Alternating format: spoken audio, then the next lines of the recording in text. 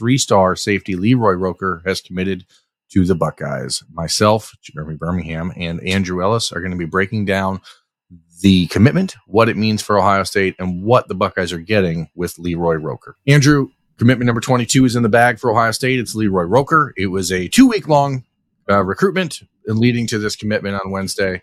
Obviously, I think people are going to look at it from the outside looking in and say, okay, 3-star guy.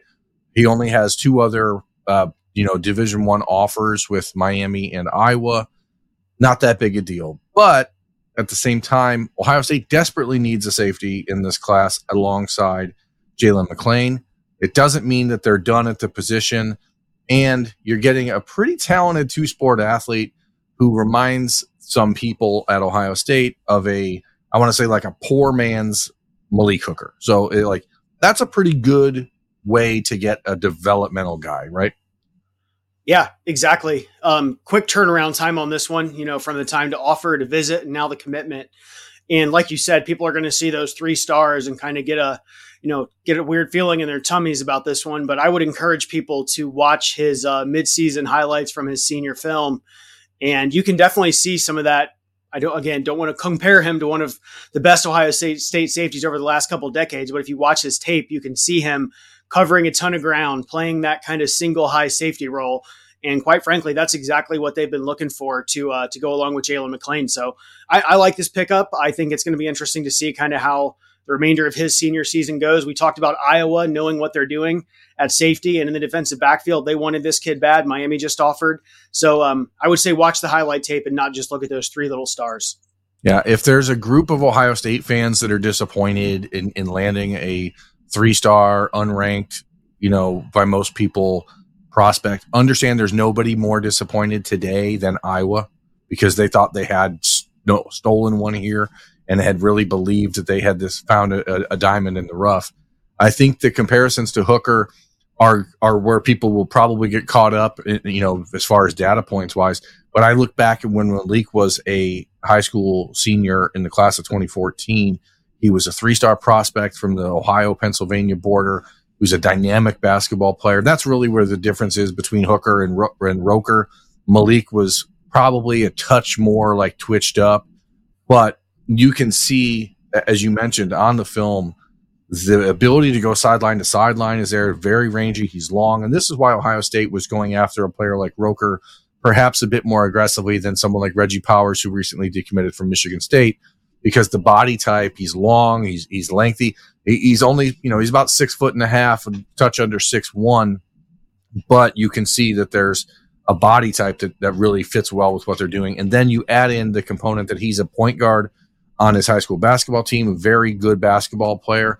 I think that mindset of being the point guard is really something that Ohio State's wanting. It's the position they've been missing since Jordan Fuller left. And again, not trying to compare anybody to Malik Hooker or Jordan Fuller point for point. But if you look at a guy like this, you see him dropping back, reading, reacting, sideline to sideline. And that's just not a type of safety Ohio State has in their room right now. And not one they have in the class of 2024 with Jalen McClain, who's more like a Malik Hartford type. So it's a complementary piece. But as I said earlier, I don't think it necessarily means Ohio State has to be done either. Yeah, I think 3 was kind of the number we have kind of thought all along they were going to be shooting for.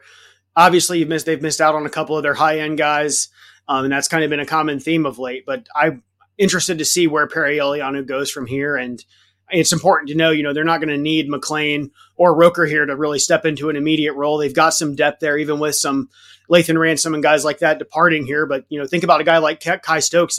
Last spring of 2022, he was the next big thing, and now he's still kind of waiting his turn. So it doesn't have to be an immediate turnaround here for these guys.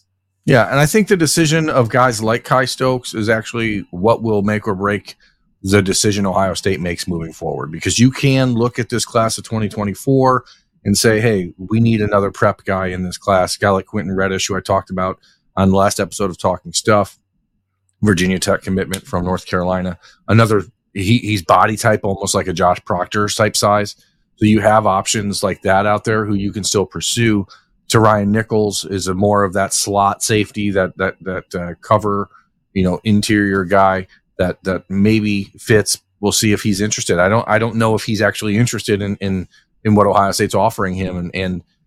But then there's obviously the transfer portal. Like, there are ways you can approach this. Ohio State will lose Josh Proctor. They will lose Lathan Ransom. Then you have the Jihad Carter, the Cam Martinez, the Kai Stokes. Those are three players that are not playing a lot of football for Ohio State in 2023. And each one of those guys will have to make their own decision about their future. Jihad Carter maybe tries for the NFL. Maybe he comes back and adds a depth piece you didn't really expect to have next year. Cam Martinez, this is his fourth year. Maybe he decides he wants to play offense and tries to go find somewhere else to do that.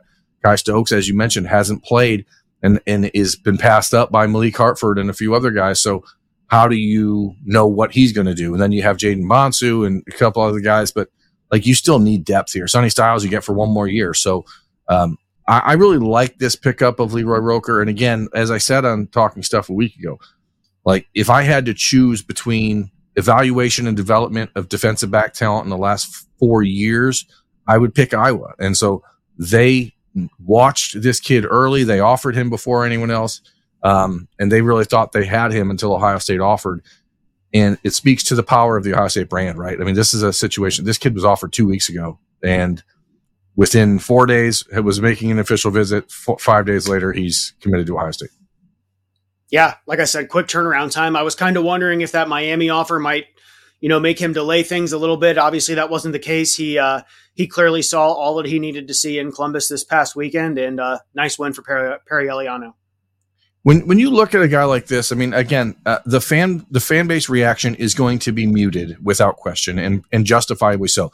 If the kid was a home run superstar, he would have been offered by everyone a year ago. Now that he's committed to Ohio State, maybe he won't pick up some of the other offers that he may have otherwise done, because that once that star starts to rise, people jump on the boat.